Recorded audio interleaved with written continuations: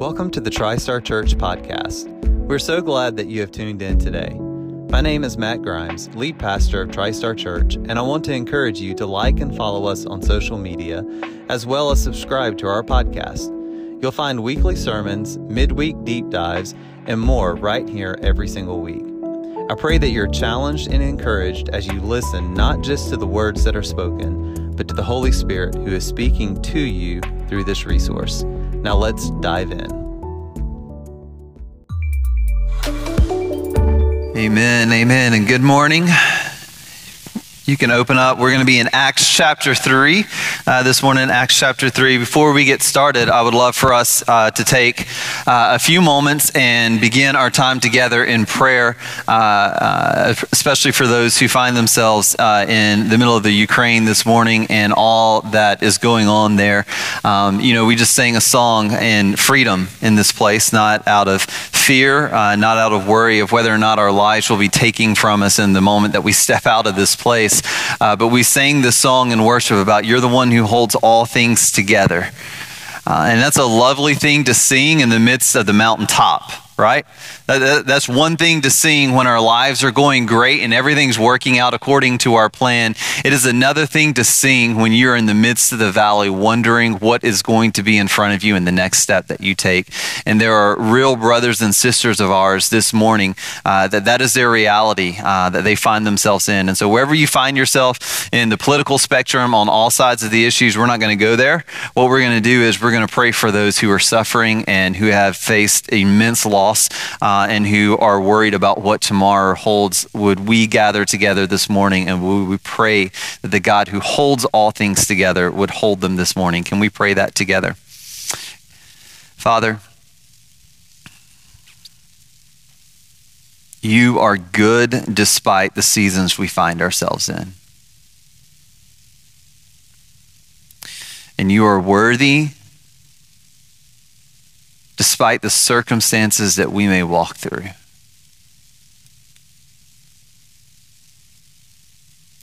And so if there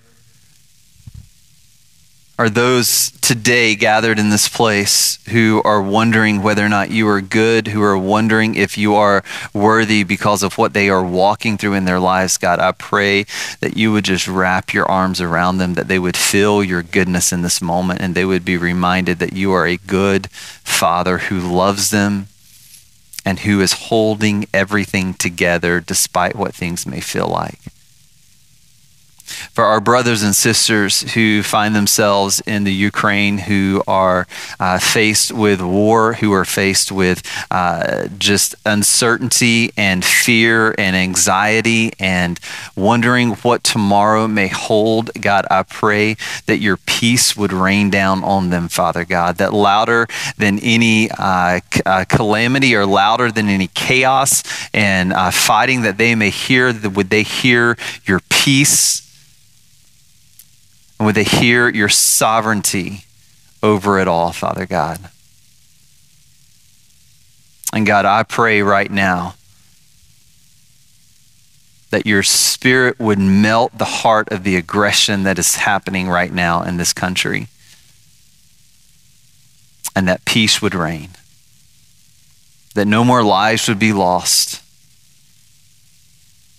And God, we pray that your church who finds herself in the middle of this country would stand strong and would stand tall and would stand boldly and courageously and shine the light of Jesus to their neighbors, to their family members, to their friends, that they would see hope in the midst of what feels like a hopeless situation.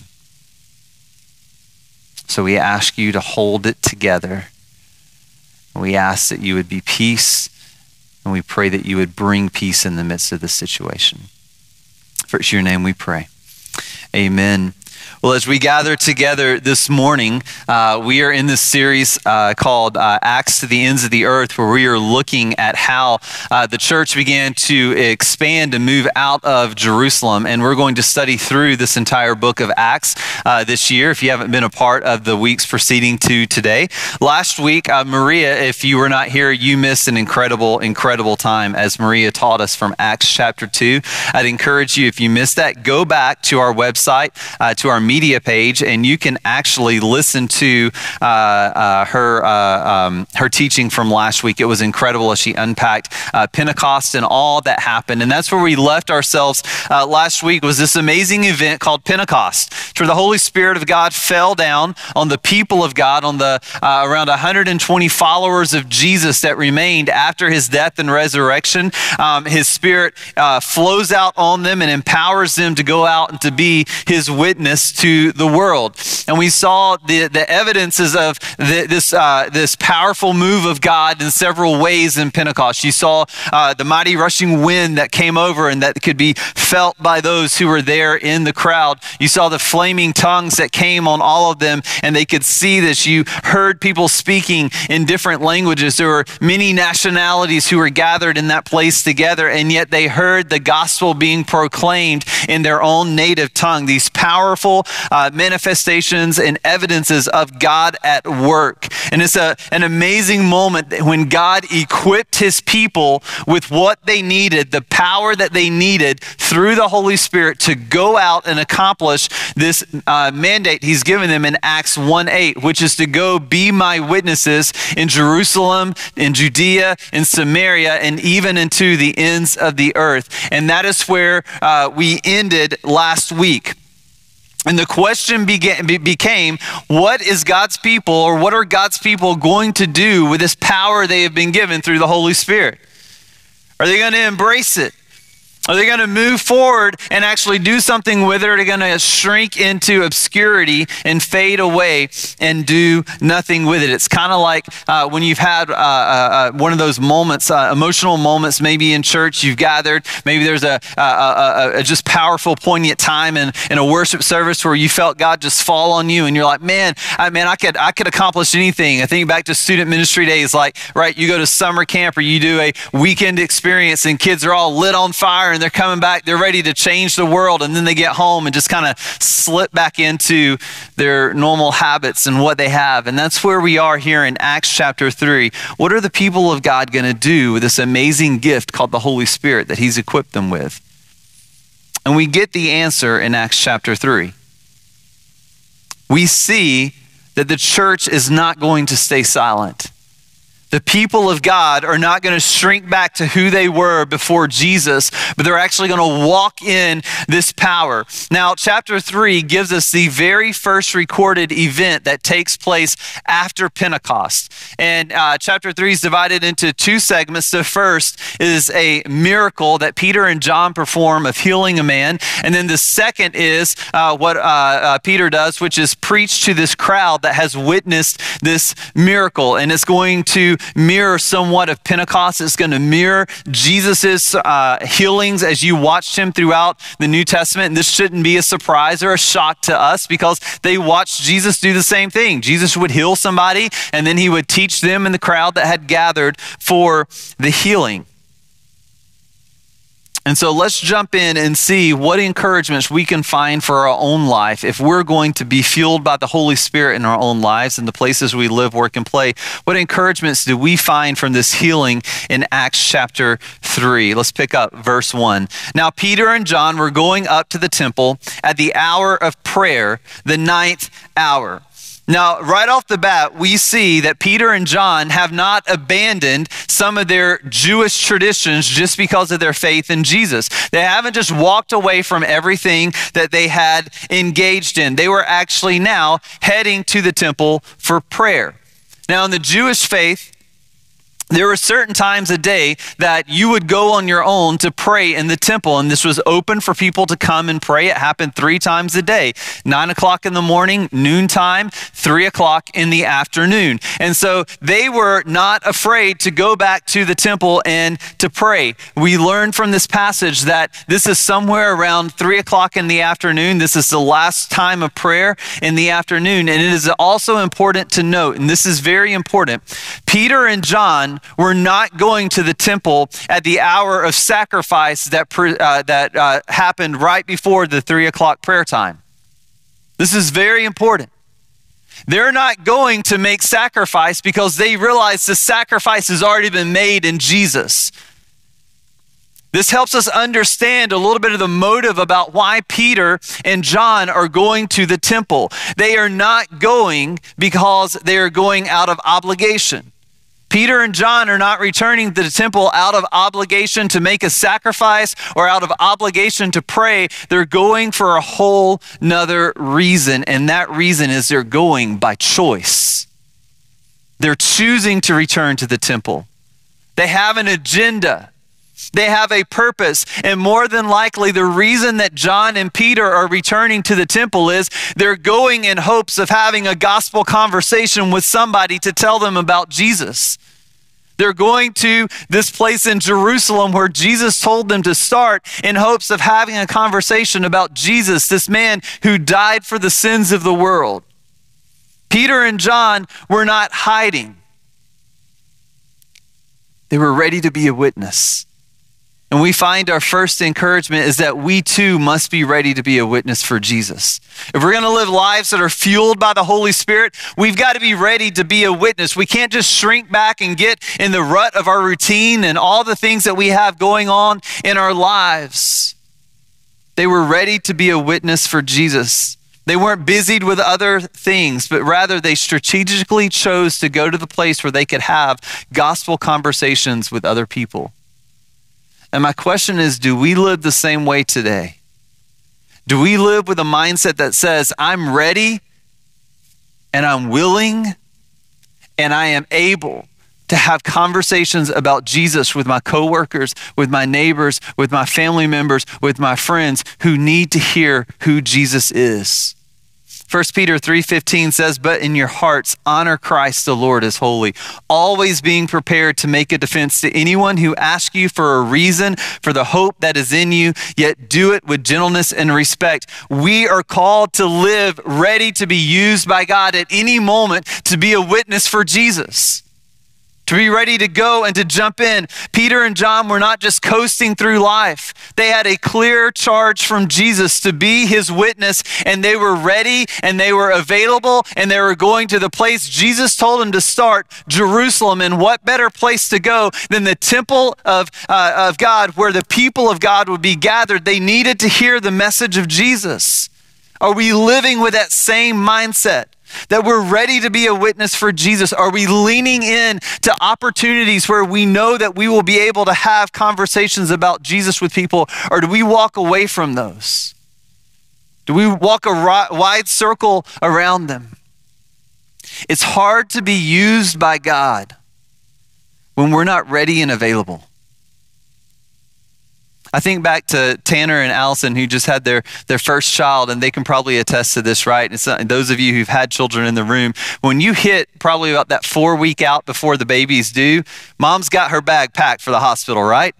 Because you don't know when that call is coming, right? You've got everything packed up in a bag. You've got everything you think you're going to need for the hospital. Why? Because you don't know at what moment that baby's going to say, I'm ready to be entered into the world, right? So you got to be packed, ready, and waiting for that moment whenever it may come. And that's what Jesus is calling us to in 1 Peter 3.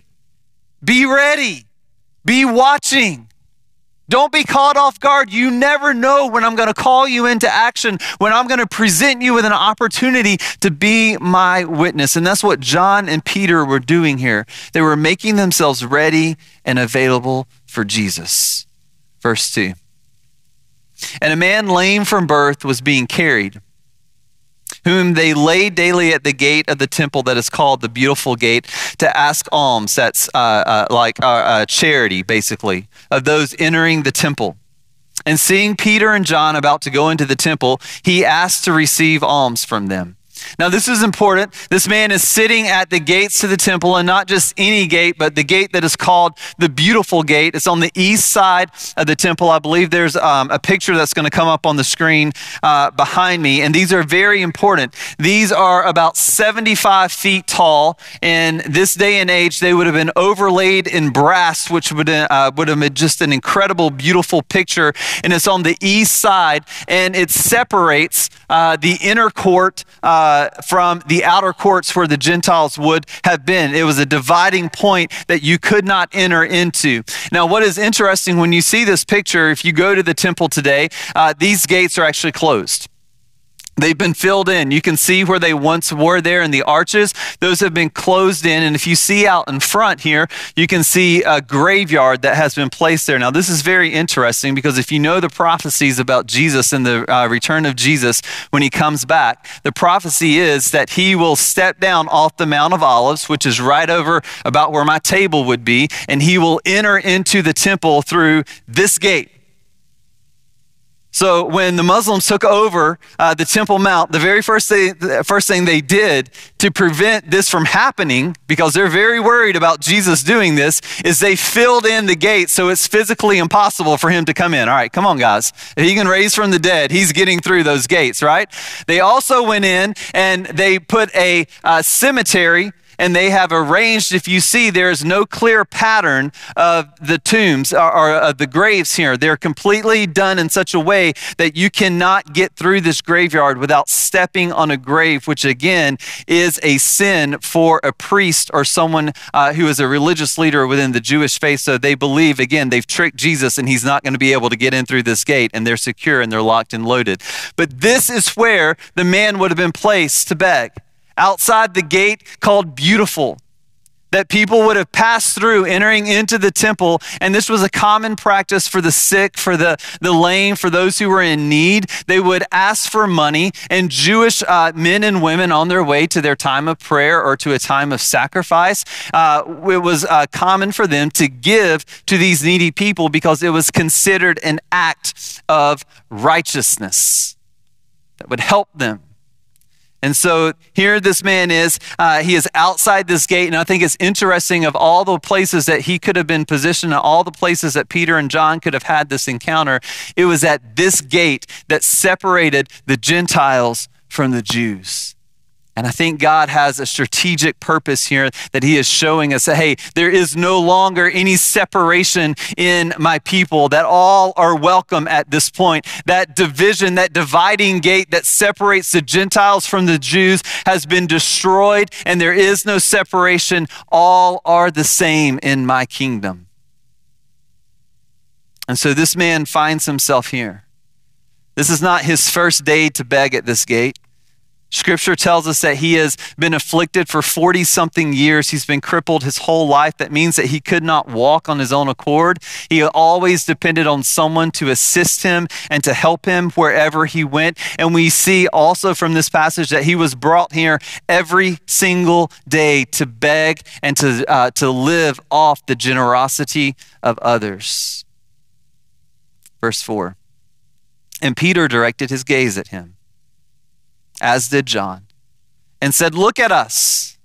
And he fixed his attention on them, expecting to receive something from them. But Peter said, "I have no silver and gold, but what I have I give to you. In the name of Jesus Christ of Nazareth, rise up and walk."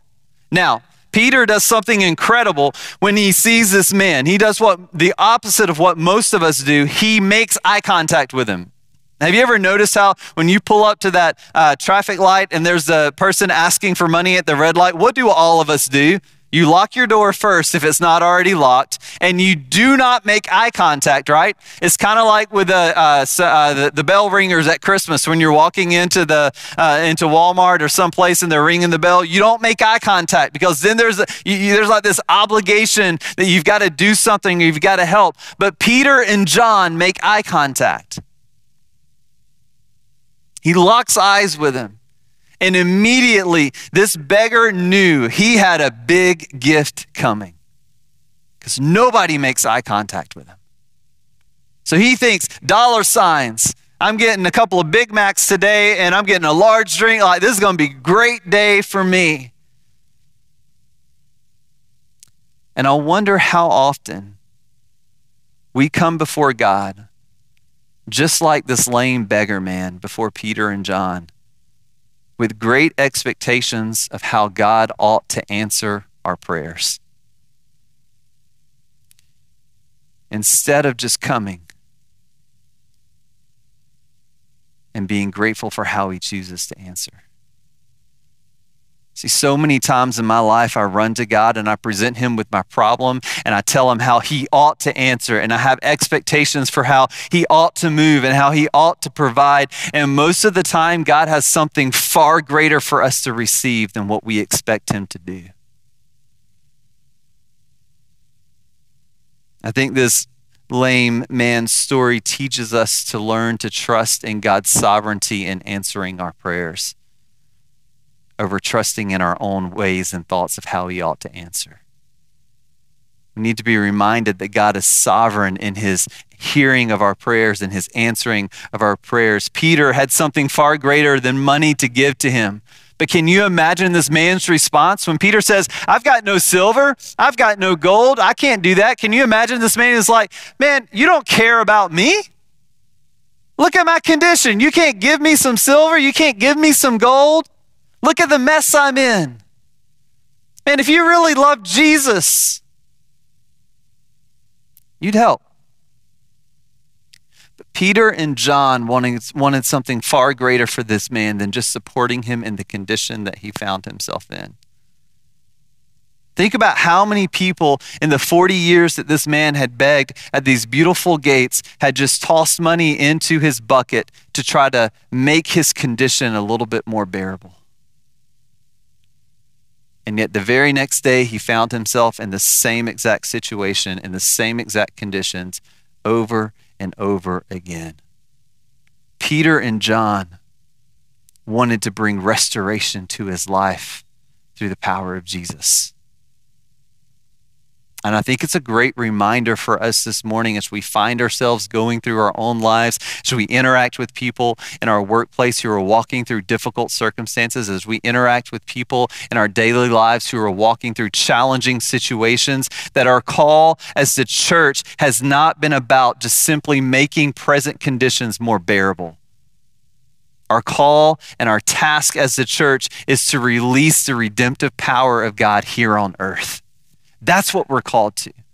We're to be about redemption. What does redemption look like? What does it mean to be committed to redemptive work over just trying to make things better? Well, to redeem means to restore. If you've ever restored something, it means that you take it back to its original condition. You take something that is broken, that is messed up, that is not how it should be, and you bring it back to its original condition. That's what it means to restore. But when you look at restoration throughout Scripture, it always makes it better than it was to begin with.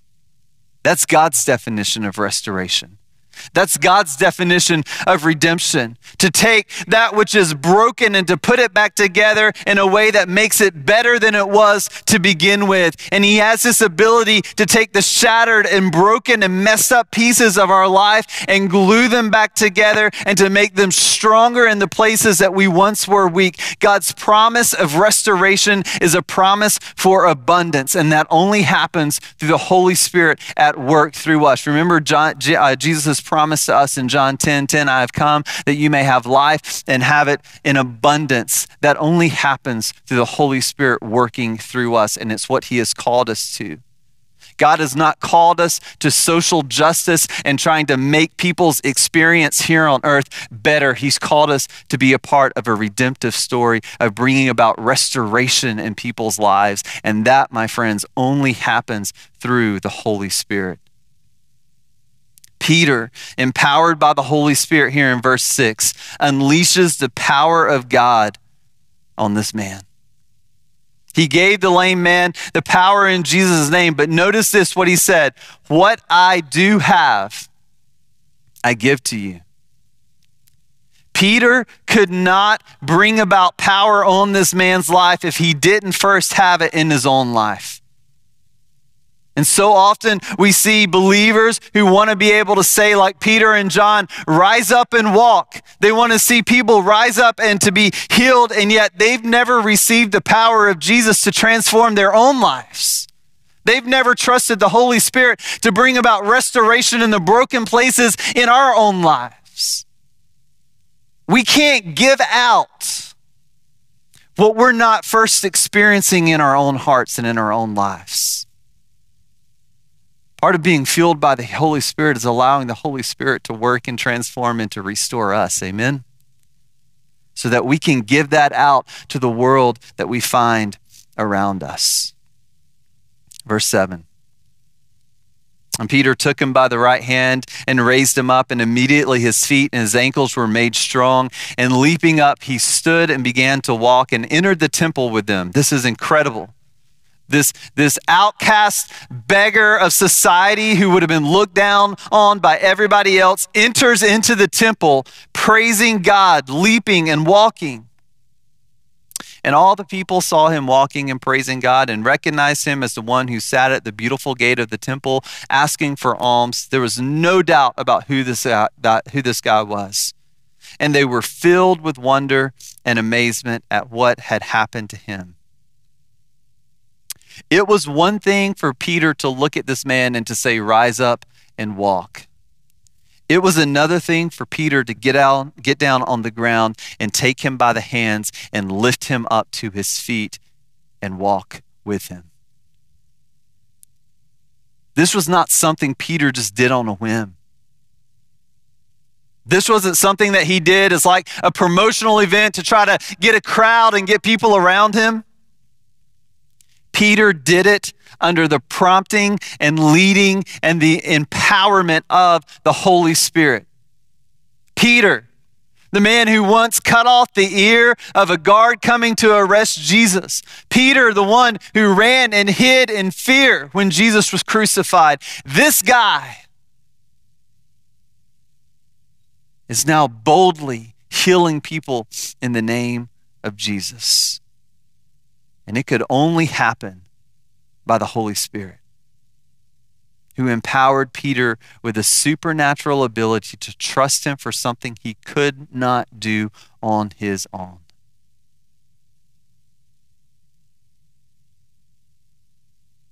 This man had been crippled since birth, and at the end of the story, we realize that everybody knew who he was. This was no stranger to the beautiful gate. He had been there day after day after day. The people who would have worshiped in the temple would have known him. They would have been familiar with him. He would have been a familiar sight at the temple when you showed up time and time again. And so it would be fair to say that Jesus himself would have passed this man countless of times as he entered into the temple through the beautiful gates. Think about how many times Jesus himself entering into the temple through the east gates, the beautiful gates, would have passed by this crippled man who had been crippled since birth, who had begged for day after day at the temple gates. And Jesus chose not to heal him.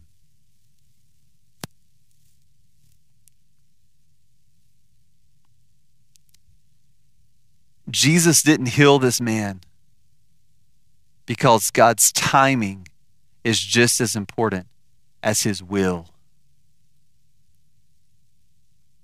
God's timing and when he chooses to do things is just as important as his will. And for Jesus, it was for greater good for God that Jesus healed this man from heaven through his apostles than to heal him when he was here on earth. And we have to learn to trust that. We've got to learn to trust in God's timing. We find our last encouragement in this is that we've got to trust that God's timing is going to bring about the greatest glory for himself. As we begin to be led by the Holy Spirit in our own lives to go to people, he is going to do things in a time that doesn't always make sense to us. That we might at times go, hey, that's not how I would have done it. That's not when I would have done it. I would have done it back here. And we've got to learn to maybe keep our mouth shut and begin to trust the sovereignty of God and when he chooses to answer in the way in which he chooses to answer, that it is a timing and a place that will bring the greatest glory to his name. Now, as they entered into the temple, Peter realized that what he wanted most in coming to the temple that day, a chance to share the gospel with someone, had just happened.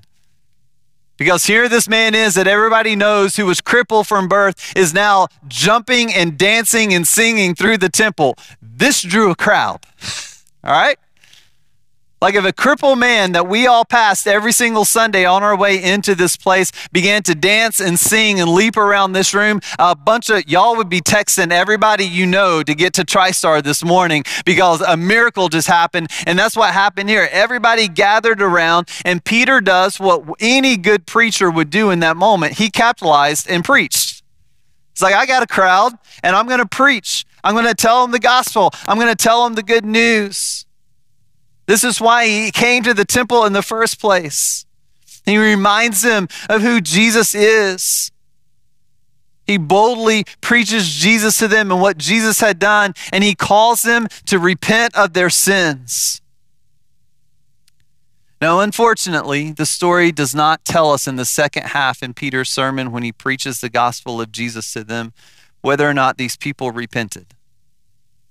It doesn't tell us that thousands were added to their number because of Peter's sermon in the temple that day. It does tell us it ticked off the religious leaders. We'll get to that next week. Peter and John find themselves in a mess of trouble after this miracle and this sermon, which is something interesting to think about. I don't know how the people responded, but I do know how I should respond to the healing of this lame man. It ought to fill me with more unction and desire to be fueled by the Spirit in my own life. I ought to read all these pages about how Peter and John boldly made themselves available to be used by the Holy Spirit and go, man, I need to do that more in my own life. I need to be ready. I need to be a witness for Jesus. So Jesus, this morning, we thank you for Peter and John, who experienced the amazing supernatural things that happened at Pentecost, who saw the power of the Holy Spirit put on display before them, and said, we want to live with that kind of power in our life. Not that it would bring attention and glory to us or build a kingdom for ourselves, but because it would bring attention and glory to your kingdom. We thank you that they didn't just shrink back into obscurity, but they lived lives fueled by the Holy Spirit, and they carried the message of Jesus to the ends of the earth, and that today we are here worshiping you together in this place. We are here studying your word together in this place because of these men who sacrificed and lived spirit-fueled lives. May we be emboldened to do the same.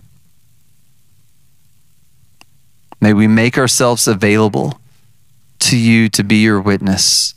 May we commit ourselves not to just trying to make conditions here in people's lives better, but to be about bringing restoration in people's lives as the Holy Spirit leads us and empowers us. And may we trust that your timing will bring about maximum glory for your kingdom.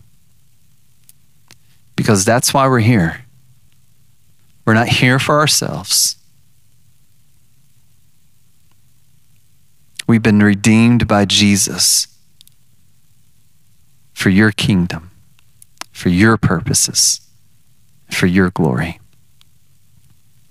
So help us to live lives fueled by the Holy Spirit this week in the places we live, work, and play. That our families, our workplaces, our communities would see Jesus through us. In your name we pray. Amen. Amen. Thanks for listening to this podcast. If you live in the greater Knoxville area, we would love for you to join us for a worship gathering. We meet every Sunday at 10:30 a.m. For directions and more information, please visit www.tristarknox.org. Lastly, resources like this one are made possible by the financial support and generosity of people just like you. If you would like more information on supporting TriStar Church, please visit our website, or you can text the word GIVE to 865-240-0353 and follow the prompts. Your generosity and support will empower us to continue to partner with believers, equipping them to make disciples by living out the gospel in the places they live, work, and play. Grace and peace.